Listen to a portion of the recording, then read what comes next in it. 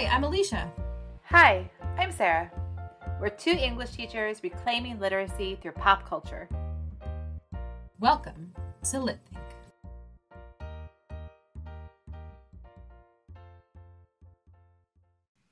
All right, guys, we are back. It is the end of summer almost. I have my first meeting in 2 days. And by the time you all hear this, I will already have been in school for at least a week. And Alicia, you are winding down just summer activity, right? Not you're still working, but you're winding down summer activity. I am already the beginning of a new fiscal year. Before we started this recording, I was in meetings from 9 a.m. to, I took a small lunch break where I read your memoir, and then I jumped onto this call. So this whole winding down, what you talking about? No, like we are in August season of the school year. Everyone's still hyped. We're doing the new things. My clients and I are having a great time. I've launched a new site. I've done all the things. I'm living my best life over here. Yeah. And here I am just thinking about the fact that I've got meetings on Friday and then I have a whole new course that I'm teaching this year that I've got to get started working on. But I've already worked on it some this summer. We did some summer work. Yeah, you're making fun of me. This is 100%. You just got back from Florida. Let's be honest, okay? But we are not here just to talk about ourselves. We're also here to lit think with all of you. Our brains have been doing it all summer. Someday, Sarah and I should just screenshot some of our chat together because half of it is, so when are we doing that? And the other half is, oh my gosh, have you watched this yet? I want to talk about it. Can we talk about it this season? And the thing, if you haven't heard from either of us yet, it's been maybe mine. I know you've been more excited about the Oppenheimer of the Barbenheimer universe, but I have been, my little 90s girl heart has been so excited for the Barbie movie since I saw the first poster, let alone then the trailer, which is the opening scene of the movie, essentially. I mean, the marketing behind both of these films, but I think especially the Barbie film. We know Barbie is a material girl in a material world, but Chef's Kiss, they did a really good job of promoting this film. And I think it did not disappoint, which is why Sarah and I are both so excited. I broke my rule of, hey, movies cost lots of money. We're going to go see them. Sarah used her AMC membership to go check it out. But we are here to talk about Barbie. Dare we call it a modern feminist manifesto? And we encourage all of you, take a break from the heat. Go enjoy some of that beautiful, beautiful AC in a movie theater and check out Barbie ASAP. Absolutely. And yes, we did the Barbenheimer. My husband and I did a 6:30 showing of Oppenheimer, and then we did a 10 o'clock showing of Barbie, and between those two showings, we sent text messages to children and told them to go to bed. It was the perfect evening. Like, we just had this amazingly perfect evening, missed out on the whole dressing up in pink, should have done that, but other than that, it was a good time. It was absolutely a good time. And it led to a lot of good conversation between us and then good conversation with you when we finally got on the call today to talk about it. So yeah, highly recommend it for a lot of reasons. So here's two housekeeping questions before we go any further, Sarah. Question number one, do you believe that was the correct order to watch them in Oppenheimer and then Barbie, to end on Barbie? It was a good palate cleanser. Because Oppenheimer, and I'm trying to convince you that we should do this later. We should do Oppenheimer later this season. But Oppenheimer was brilliant, in my opinion. And I'm, as a history geek who also loves World War II history, I really thoroughly enjoyed Oppenheimer. But you leave there feeling like, oh no, the world's going to end. And so it was really good to have that palate cleanser of coming into Barbie. And I think I've seen a lot of really good commentary about both films in just the fact that they really both are coming of age from the same time period, right? Because Oppenheimer takes place in the 1950s, or parts of it take place in the 1950s. Barbie came out of the same era of just needing the girls to have a toy that was theirs to play with. And in many ways, even the feminist discussion of feminism comes out in talking about the effects of the atomic bomb and the effects of Barbie. So I think that it was the right order to go in. Mm-hmm. We had our Oppenheimer tickets first, And then my husband was like, we need to see Barbie at the same night because everyone's doing it. So we did it the same night. But it was good. All the Cocos are going out to see both of them on the same night. Oh my gosh. Well, I couldn't do that. Who can afford 2 movies in one night right now? But our second housekeeping note right now is going into this season, we gave you guys maybe a little bit of a booster last season. We had our 30-second summaries online. As Sarah and I are still working smarter, not harder, and feeding the beast of social media, we are going to cut those 30-second summaries this season. We have gotten some feedback from a few of you saying that realistically, you don't come to an episode unless you have already viewed that media yourself. So we're just going to lean into that and understand that there are summaries online that you can access. So if you have not yet seen the Barbie movie or are just interested in hearing what we have to say about the Barbie movie without you yourself paying for a ticket, know that we are trusting you to be your own expert. We are going to speak as people with spoilers who have already seen the film and are here and ready to discuss it at the end of the film. Agreed. Yeah, that's what we're doing. Yeah, fair? Okay. So if we're calling Barbie our feminist manifesto, we realistically need to speak through the lens of feminism. You know, this is a topic close and near and dear to Sarah's and my hearts. We have looked at lots of different angles of feminism, I think, in a lot of our other topics and a lot of other episodes. But I think today specifically, we're going to look at about 5 or 6 terms that we think really directly relate to the feminism represented in Barbie. We're also going to maybe name some of the gaps. This is a satirical film, let's be honest. It's satirizing the gender binary, which we will talk about in just a minute a little bit more. But then part of what we're also going to do is maybe name the weaknesses of this satire along with its strengths. And hey, we're also going to talk about the best speech of all time by America Ferrera in this film because I just want it as a poster. I really do. I also want this soundtrack on repeat in my life. I have been listening to Lizzo's Pink song and Just Ken a lot, and I need to share them with my tiny human who really loves dancing these days. But why don't we go ahead and get started, Sarah? If we're just talking about feminism as a lens, can you talk about, let's already name like what we assume that term means, and can you expand that definition a bit for us? Initially, I think people just look at feminism and they say, oh, it's supposed to be just about equal rights and equal access. There's a lot more to it, and it has gotten to the point where feminism can have, as a term, there are people who are going to be uncomfortable with it because they're just like, well, then what happens to men, which we're going to talk about. But it is more than that. It's about civil rights. Right? It's about, that whole idea of feminazi, which is so unfair to most women who really are looking for civil rights, the guarantee of equal social opportunities and equal protection. Like that's what we want, is we want to be protected and have equal social opportunities, be able to have the same pay as men, be able to have the same opportunities as men, to meet your skills. You know, I personally would be a terrible soldier. I know I would be a terrible soldier. I don't have the physique for it. I don't have the mental fortitude for it.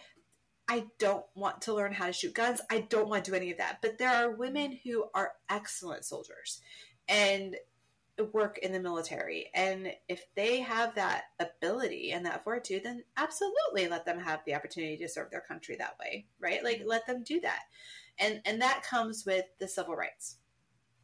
So I think one of the things you and I talked about before we started recording is to acknowledge that, first of all, the term civil rights, we hear it so often through the lens of Black History Month or other times like this in relation to race. But first and foremost, civil rights are defining this concept of social and legal agency for all individuals in all forms, regardless of race, religion, or other personal characteristics. And one of those factors can be gender expression, which for us, through the lens of Barbie, is female identifying and presenting individuals. So I think one of the things I really loved, if we can kind of start about like just talking about feminism in the film, I love, Barbie is presented as the solution to the gender binary, the solution to toxic masculinity. Girls are being told they don't just have to be a mom anymore, they can be anything. And so in the Barbie world, women are anything. They are presidents, they are lawyers, they are doctors. They have the Supreme Court, they run this world in Barbie land. And I think about kind of that opening scene. There's one of the lawyers who says, I have both emotion and logic, and that doesn't make me weaker. That makes me stronger in this moment. So it's then the gender binary is this assumption that I think in relation to civil rights, that rights should be deferred based on that binary, both for men and for women. But feminism is arguing, no, it needs to be about inclusion. And it's not just specifically, if we think about intersectionality, it's not just about gender. It's also about class. It's about physical ability. We saw a Barbie in a wheelchair in a passing scene, but we saw many different body-shaped Barbies. We saw so much of just Barbie is trying to expand our vision of what the world could be. Of what the world for women could be. Yeah. And I think that becomes something later, as we talk about Ken later. But it opens up this idea of what women could be and what they could have as part of their existence, their careers, even the way they relate to each other and the way they relate to their roles as potentially moms. We get Midge, right? We have, we have a mom is one of the Barbies. And I think that's probably one of the beautiful things actually about the very opening sequence where you have the girls with their baby dolls and they're all of a sudden told they don't have to just have a baby doll. They don't have to just learn how to iron. They don't have to just learn how to feed. Like there's more that they can do and that they can, and there's nothing wrong with that. Like I think it's important for boys and girls to play with baby dolls and to understand the importance of caretaking and the importance of compassion and being able to be in charge of the care of another human being. I think that's good for both boys and girls to learn, but there's more. You should be allowed to have more. Well, and to just the concept of imagination and role playing, that is such a huge part of creativity and problem solving that leads to successful adults. But I think one of the terms that we haven't mentioned yet, Sarah, that is actually so crucial as we think through a historical feminist lens is the phrase "the angel in the house." That we need to acknowledge the reason why women for so long have been removed, especially from, if we're talking about social and legal spheres, that therefore there's the political sphere, is I brought up that quote of that lawyer who's saying, I have both emotion and logic and that doesn't make me weaker, that makes me stronger. Women, especially in American society, have been set literally on this assumed pedestal that they are meant to be the moral arrow. And therefore, we can't bring them into the corrupt spaces of sex, drugs, and rock and roll, aka the American political system, because it will corrupt their purity, their moral backbone, aka their emotional spine that men are not supposed to have in the legal and political system. Which was a Victorian ideal, right? The angel in the house was a Victorian ideal. It was this whole idea that women were supposed to be the model moral character of the house, that they were supposed to raise the children in the modern moral character, and men couldn't be trusted to be that way. And it's something I love to talk about when I'm dealing with anything that is Victorian in nature with my students, because it's important to understand. I use that with Dracula. When we talk about Dracula, I'm like, here, we've got these female characters that are definitely the angels in the house. Like they're supposed to fall into this very strict standard. And how do they fall into that strict standard and how maybe do they not? Mina's not really the angel in the house. She really isn't. She does several things that are not. And I think that is what Barbie started to upend in role play for girls, is that they could start to see themselves as more than just the housekeeper. There's this fascinating article that I saw well before the movie came out, but in the whole build up to Barbie, and that was it was in the New York Times, and it looked at Barbie Dream House and how the Barbie Dream House doesn't have stuff in it, and never has had stuff in it that highlights a role as a homemaker. Mm. She has her bedroom, she has a bathroom, she has a shower, she has television. But even the kitchen isn't about homemaking. It's about having access to food. It's having access to those types of things. The homemaking isn't really a part of the Barbie dream house experience. There isn't an oven. And that first Barbie dream house came out before. Yeah. And it came out well before women even could have a credit card, right? So girls were already being taught through the house that Barbie had that there was more to their existence than what they could do in the kitchen. It was a fascinating look at the evolution of that. Well, so then, like, if we pull apart, right, the feminist perspective of Barbie, the film, we speak about who and how Barbie is visually as a career woman, as a homeowner. We also see her in how she is materially, and that is brought up of like, okay, but to buy into the Barbie dream, you have to have the money to buy Barbie. So she is ultimately feeding the cash cow of America. And then there's the third part that we really, I'm sure you have a moment like this too, but I can think at some point in my life at the time that I was holding a Barbie and thinking, I will never look like this. Or if I have curves in the way that Barbie does, I know they are something to be ashamed of because my curves will never come with that waistline, or my curves will come with cellulite. My curves will come with the very things that Barbie fears. I will not ever be able to comfortably fit into high heels. I will never be able to, have this literal hourglass figure in these ways. I will never have the perfect hair or in the perfect makeup. I will have days where I have bags under my eyes no matter how hard I try. And I think the film actually holds all three of those elements of the Barbie lore very well. I think it carries all three of those kind of issues and joys and balances them and addresses them very beautifully.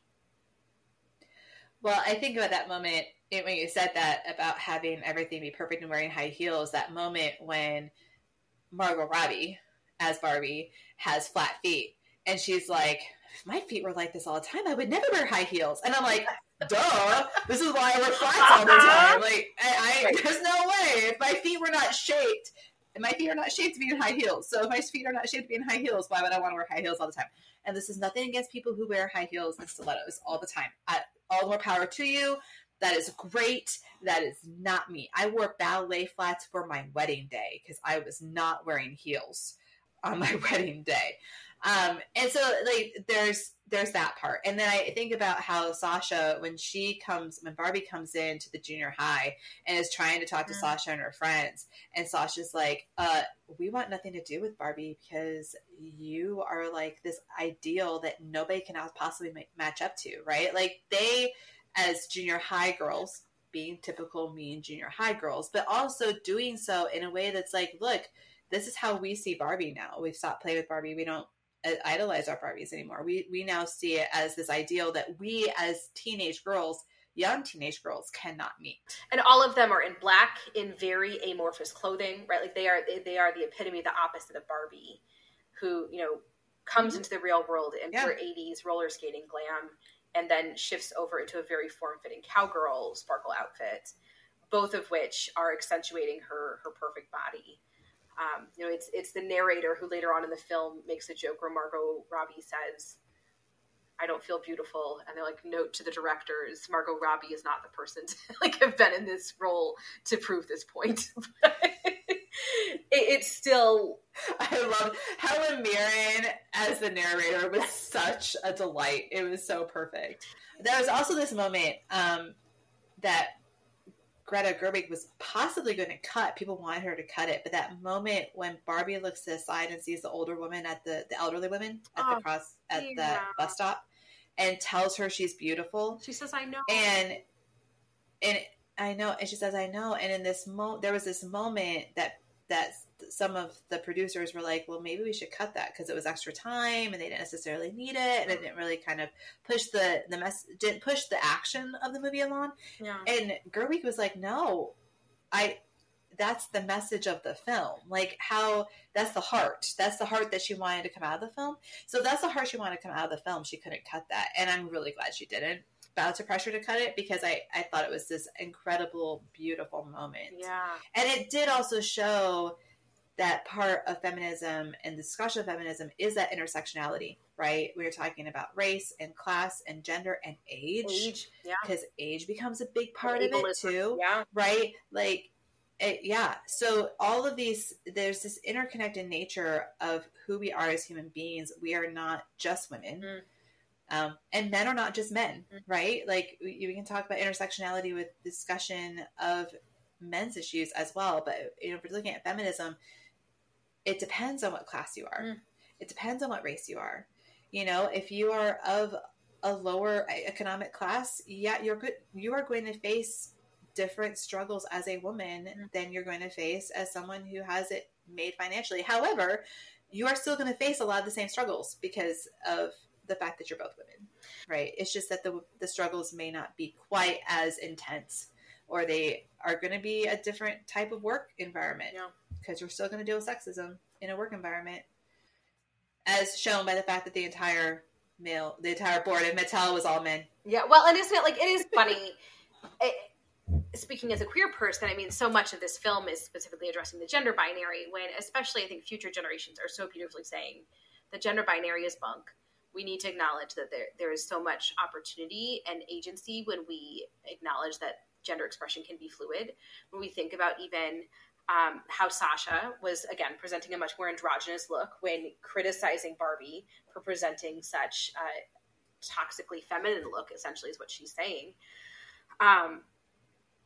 So there's that. There's also, it's so interesting how many conservative parents were very concerned about this film because they felt that it was very affirming of fluid sexuality, when ultimately, I mean, Ken only sees a world where he can be with Barbie. It's not like he gets over Barbie and he's like, now I can be gay. While there are more maybe effeminate presenting men in this world, it's still ultimately men do men things, women do women things, and this is the world we live in. And even once we solve the problem, which we're going to talk about in a minute, there's still the reality of men do men things and women do women things. These are our lanes that we're in, right? And those lanes that are emphasized in the film are part of the toxic masculinity, right? Because Ken has no identity in the Barbie world. He does beach. He doesn't do anything but beach. He knows how to beach. He doesn't know how to be a lifeguard. He doesn't know how to save people's lives. He doesn't know how to do anything, but he knows how to play with a volleyball. That's what he knows how to do, right? And so that when he finally finds, it goes into the real world, and he finds a world where men do things besides look pretty, which Ryan Gosling just does so well. And he's so adorable. He really embraced this role. Like he went all out with this role. It was fantastic. Oh, it was amazing. But that's part of it, right? Like he comes into the real world and he's like, wait, I can do more than just be. I can do more than just exist. And it's that flipping of the narrative, right? It's flipping the script.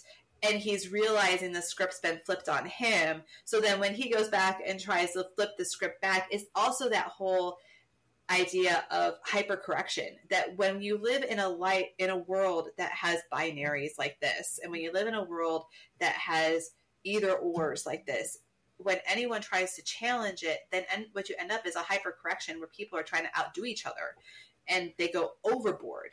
And instead of saying, well, how can we address the problems and how can we find solutions? It's just, well, here's a solution. We're just going to do it harder against you. And that's what Ken does. He does it harder against the Barbie. Well, so, and I think about the moment when someone just asked Ken for the time. And he then, again, hypercorrection. That means when he returns to Barbie world, he wears 3 watches. Because no one has ever asked him to be an expert in anything. As we're speaking about the ideal of feminism, it's ultimately about power and agency, which we talk all the time about. These are the types of, authentic stories that we are seeking to amplify here on Lit Think. What that's coming back to is we want people who are get to share their whole story, both the joys and the pitfalls, but then we're also trusting them to be an expert in their own experience. And Ken doesn't even get to be that with his Barbie in the world of Barbie at all in relation to Barbie. He's just Ken. Anywhere else he'd be a 10. Best musical number I've seen in a minute. Yeah, but that's just it. But what I love is, he falls in love with this idea of horses, so he brings horses back, which is also weird. Horsepower but horses. He brings the horses back. But then he realizes when Barbie's like, well, you can be whatever you want to be, right? It's like, well, all I really cared about, I didn't care about patriarchy. I like the horses. And I think what that shows is that when you stick things in a binary and you'd say that men have to be one way and women have to be another way, and men have to have a certain job and women have to have a certain job, that puts everyone in a pigeonhole. That puts everyone in a stuck position where there is no chance to try something else that you might want to do, which goes to the whole that this was our problem with it, right? Our problem with it was that it was great satire until the end when we didn't get a solution. We just got well, then we're just going to, Barbie's going to be in control until we decide to make things like the real world. That Barbie's just going to take control back. Well, right. And Ken has to figure out who he is, but there's no through line that gives him a path to really begin that outside of, well, don't be in relationship to Barbie. Interestingly, actually, the end reminded me so much of the dystopian story, The Power by Naomi Alderman, which this version is, women develop mutation, which initially then gives them the power to stand up to men, to break the patriarchal toxic masculinity cycle. But then once the women realize they have power, the whole point of this dystopia is it just shifts into a different world where now men are in charge and men are submissive. And so ultimately, the same story is worked out here in the Barbie movie. It's, well, you can have one hypercorrection or the other hypercorrection, but when men ask for a place at the table, the president says, oh, no, I can't do that. You can maybe have a position at a lower court. And in fact, they are then told, like the narrator says, which means that they'll have as much power as women in American society. Ooh, as a woman in American society, I'm not saying you got a lot of great future for you, Ken. So, I think this film does such a beautiful job of naming the problem. But if the point of satire is to offer us a direction, there is no solution offered at the end of this film. Yeah. I mean, even when we talk about as you alluded to at the beginning of the episode, the best speech of all time, America Ferrera's speech is so incredibly powerful because it speaks to all of the problems that you have to be two things at the same time all the time. That you are told you have to be these two things at the same time all the time. And there's no way to be all the things all the time. Mm-hmm. And she speaks into that. Here's the reality for women. And let's be honest, for a lot of men, that's a reality for men too. They don't have the exact same issues that women have, but there's a lot of things in the speech that would apply to men as well, especially as we try to figure out, what does this mean? How can we have men in a world where they can have also the chance to have careers outside of just construction and being CEOs? There are other jobs that fit certain men better that they can succeed at, but we haven't made it acceptable. We haven't made it acceptable for a man to be a preschool teacher. We haven't made it acceptable for a man to, now there's more women pediatricians, right? The caretaking of children and the caretaking of patients beyond being a doctor. Well, why don't you want to be a doctor? Well, maybe they just want to be a nurse. And that's not just a nurse. I have people in my lives who are amazing nurses that do more work than doctors do sometimes, right? And so there's just, we could do so much better. But the speech is so good. It is so, so good. I was going to say, I want to just read that first paragraph, because if anything, it's just so beautiful. But she says, it is literally impossible to be a woman she's speaking to stereotypical Barbie, played by Margot Robbie. She says, "You're so beautiful and so smart, and it kills me that you don't think you're good enough. Like, we have to always be extraordinary, but somehow we're always doing it wrong." And this is the solution that the film offers, is we just need to name that dissonance. But naming that dissonance solves the problem for the Barbies. It allows them to break free from the patriarchal structure that Ken has brought to Barbie world. It doesn't actually leave any room for the Kens. They took over the dream houses. Well, now they're back to being homeless. I mean, it doesn't fix anything outside of I, as a woman, was like, yes, I feel this. You know? Yeah, that was where I wanted it to go. I wanted to go one step further and say, can we find a solution for Ken? Can we give Ken a job at least? Or give him a house. Give him someplace to stay. Even if it's a camper. Like, just give him something. Because he's always being sent away. Right? Like, it just, and now as we are 23 years into the 21st century. Right? And my daughter hasn't played with Barbies in years. She's well past the Barbie stage. But I would like to see for future girls, I think it would be good for future girls and future boys to be able to see a Ken that is doing something more than beach. Or groom. Then, like, beach going or groom. home. I'd like him to be doing something else. Going home with my partner, the two of us got talking about do you know why I needed a Ken doll? I needed a Ken doll because I needed someone for my Barbie to be in a relationship with. And so then when I asked for a second Ken doll, my mom even said, "Why do you need a second Ken doll?" And I said, "Well, because I have more than one Barbie." But there was still this, like, what is Ken? Yeah, what is She's not partnered with every single Barbie. It's just like right, but she was just kind of like, well, then you move Ken over. Then you move Ken over. And I was like, well, what if Barbie wants to go on a double date? Like, hello. But still, this assumption, Ken's role is to be an accessory to Barbie. And by the end of the film, outside of, well, you can't be my accessory anymore, what else is there for Ken? So, that was that's the one place I would have liked. I would have liked to have seen Gerwig go, like, add 5 minutes. It would have taken 5 minutes to give Ken a place to live and a job. Yeah. Like, that's it. Open it so that he has some meaning. Because I know the movie does such a great job of making fun of Mattel as a company too. And I applaud Mattel for being willing to be the butt of the joke. Like, multiple times, right? Like, they willingly made themselves the butt of the joke multiple times.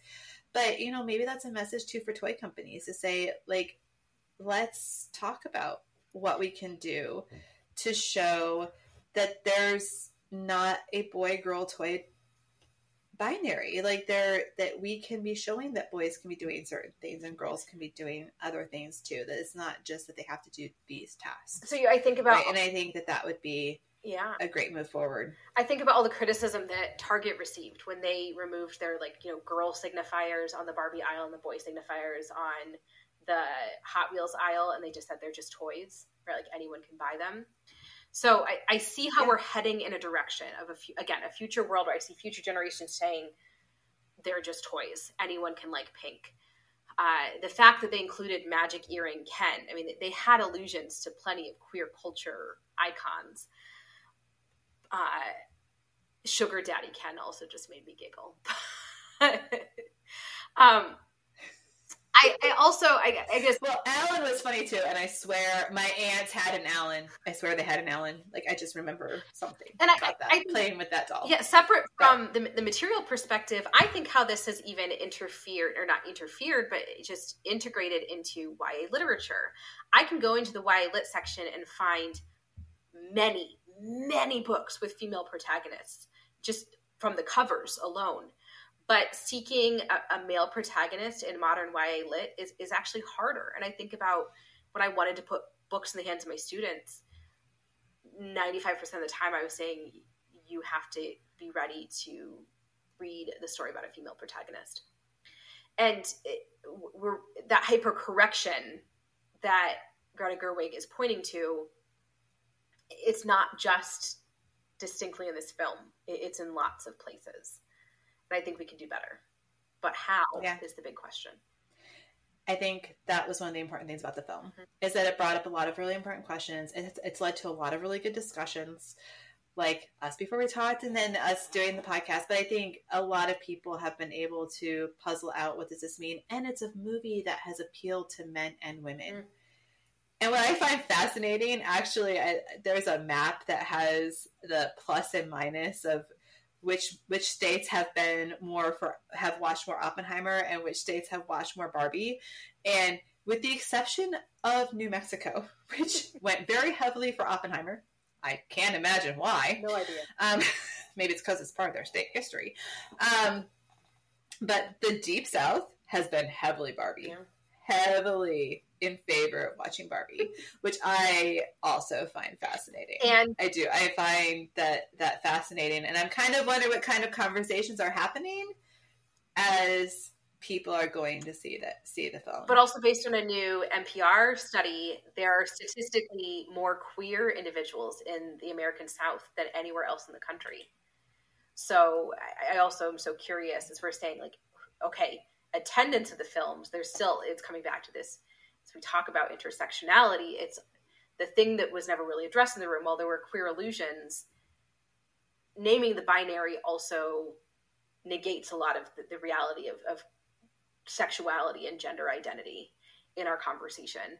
And it's still, who is filling those theaters? It's not just women, and it's not just straight men. We got lots of our queer bees who are coming and showing up for Barbie too. No. Well, I think that's, although there were a lot of men who went with their partners. That's true. Which was fun to see. I was going to say, I think about the opening of Deadpool when he's like, you thought you were going on a date film, like my movie released on Valentine's Day. Your boyfriend tricked you, and yet here we are. We do these things to each other, and I'm okay with that. But I also think that's a good and important note for us to end on. So Sarah, tell me, what are you enjoying right now?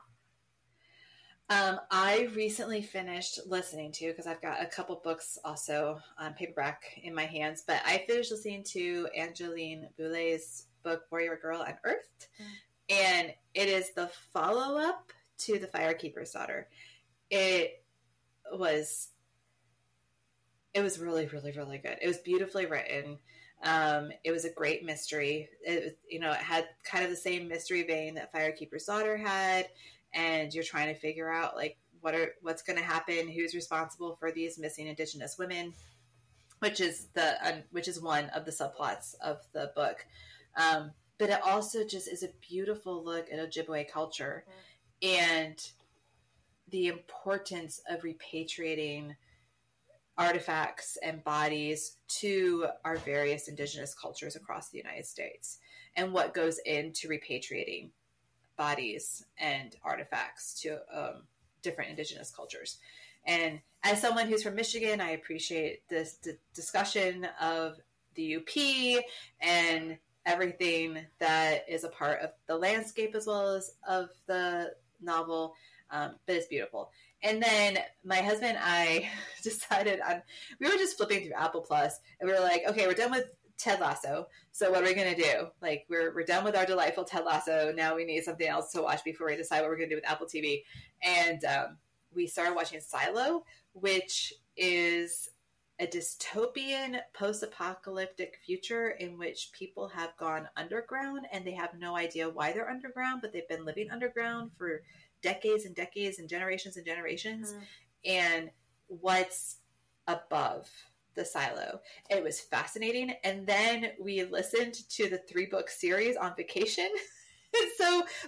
And they're not at all the same. Like, there's some similarities, some of the same characters, but they did a lot of changes in the television show that made sense to the television show. But the book was also really, really good. It was engaging. It was interesting. It kept us awake while my husband was driving down to Florida. So that was good. What about you? So I'll start with my TV enjoyment. My partner calls it my Hallmark TV show, even though it's on Netflix. But it's got kind of that. It's the idealized small town friendship world of the Sweet Magnolias. A new season is out recently, and I've just enjoyed it. It's been a good little escapism. The basis is these 3 friends, one of whom is played by, here's your fun Broadway fact of the day, one of them who's played by the original Aida from Broadway. So there you go. She sang for a bit for the first time this season. And then after one of my friends told me that, I couldn't unhear it. I was like, oh yeah, you're Aida. Got it. But anyway, the premise is these three friends who've been friends their whole lives, and they have a weekly tradition where they meet together for drinks and they pour it out, which is they pour drinks for each other, but they also just share their lives with each other authentically. And in this season of my life where friendship is something where I often have to set a timer for to schedule it, I know that doesn't really necessarily go away completely once you are a parent. It's something I love and I crave. I'm realizing more and more we make media about these close-knit friendship groups because we want that in our lives, right? So this does that again, and I love it. Season 3 was the right amount of small town drama mixed with just fun and friendship. And then, as much as you and I both love the Anthropocene Reviewed, I think that is, like the resource for teaching creative nonfiction for high school teachers. I truly believe the next resource for teaching poetry has to be both the podcast and the essay collection by Pablo Gotuma called Poetry Unbound. I cannot recommend it enough. It is just beautiful. And he gives you a way to enter into the world of poetry without it being aggressive. I think poetry is often so alienating, and he just gives it to you in a way that feels like home.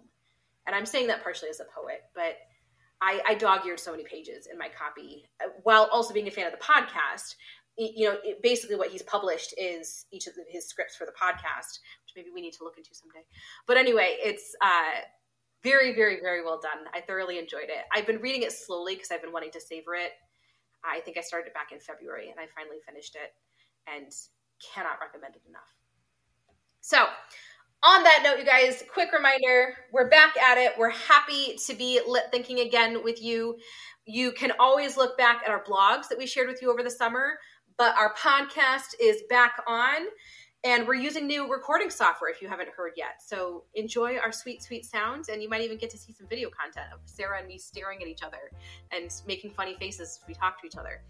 But anyway, don't forget to check us out on Facebook and Instagram at Lit Think Podcast and subscribe to that Substack newsletter so you can get some of that blog content. And then you will always know when a new episode gets dropped. Mm-hmm. So you'll always be on top of what's happening with everything we're doing. Mm-hmm. This has been Sarah and Alicia signing off. Keep on lit thinking, people.